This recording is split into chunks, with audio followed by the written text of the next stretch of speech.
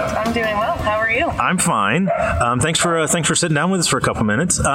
So you have, like, when we think of Sarah, we think California, but that's not true. I just learned. So where did you grow up? Actually, I grew up in Idaho, in a small town outside of Boise, and called Caldwell, with 2 older brothers and both my parents, and I lived there for 17 years before I went off to college. Okay. Where did you go to college? I went to George Washington University in D.C. Oh, wow. Okay. Played volleyball there for 4 years on scholarship.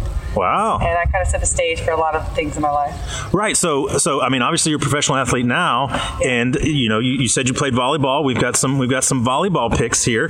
So how did you get into that? Like, how did you go from I don't want to say farm girl, but I guess when I think small town Iowa or Idaho, I think farm girl, but maybe not. But how did you go from small town in Idaho out to be good enough at volleyball to get a scholarship at a major university across the country?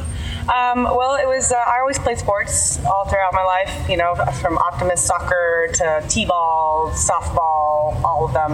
And volleyball kind of resonated with me, and I started playing club volleyball, which is kind of like Junior Olympics style, outside of just regular school ball. That's where you get recruited to play. And I got recruited in my senior year pretty late to play over there. And man, it was amazing to play in the heart of our capital, right? And go to school at a really great university. Sure. So, were you setter, hitter? I was an outside hitter and a right side, so I did have setting duties. Okay.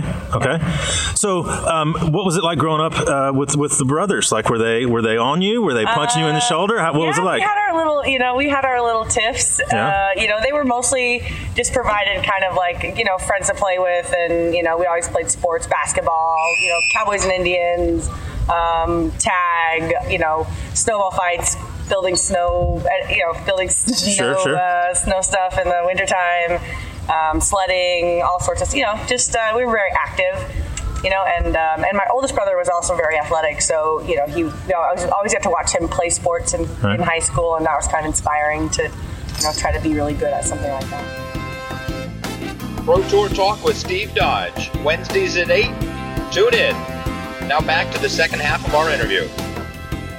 So if your other brother sees this, and you specifically say that your older brother was athletic, or your oldest brother, is the middle brother going to be like, hey, what the heck? My middle brother played sports, but he was really more into computers. Okay. I mean, he knows. He didn't play high school athletics, but he was really into like the AV group, and now he's into computer networking and works in that industry. So okay, so this picture that you sent of your brothers, nice family photo there, but I've got to ask you about this hairdo. So we've got like wavy 80s hair with what it looks like 4 or 5 braids or cornrows or little braids. Had you just come back from Jamaica or something? What was going on there? I didn't come back from Jamaica. I don't know. I think I was kind of a girly girl. I always had my nails painted, and I got a permed my hair. Oh wow! That was kind of the style back in the day. I guess that was probably late '80s, early '90s, and I got a perm.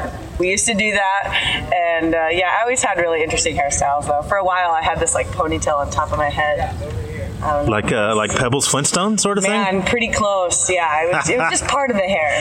And then we also had back in the 80s, you had that feathered look on the sides of the ears. That was kind of, I always liked that because it would seem to dampen the effects of my ears that I always felt like stuck out a little more than normal. So do you think you can talk to Paragon and get them to make a hat that has a hole in the top so you can get the ponytail coming out? We can bring it back. 2018? The Pebbles look? Yeah. Maybe, I saw beards on somebody's fingernails online recently. Beards? So, beards, like beards. Like a beard. Like a little fake beard on the fingernail? Fake beard on the nails. So this is a woman or a man? If we can put beards on nails, we can put little ponytails on hats. Okay, all right, yeah. I can get behind that. Okay, so when you're traveling the road, you said that you're out all the time. Like what are you looking to do? So once the tournament's done and you've got another tournament a couple weeks away or whatever, are you heading out to the woods? Are you trying to find like a spa somewhere? Like how do you relax? I definitely definitely like my time to relax. Hiking and visiting beautiful places is certainly high on my list. But I do really compete nearly every weekend. Yeah. If I'm not competing, I'm probably trying to run an event or do something I have to monetize my time. I can't just be out here for free. I literally do rely on prize money to get me up the road. Sure. So I can't really take weeks off at this point. So mostly my schedule's full. I'm headed up the next day, or maybe in 2 days or so. I'm headed to the next destination and practicing the courses and doing all the other stuff in between. Awesome. For player branding, social media stuff. Yeah. Well, thank you for spending some of your time. I don't think I can monetize this time, but thanks for sitting with us for a couple minutes. Yeah, no worries. Thanks for having me. Yeah!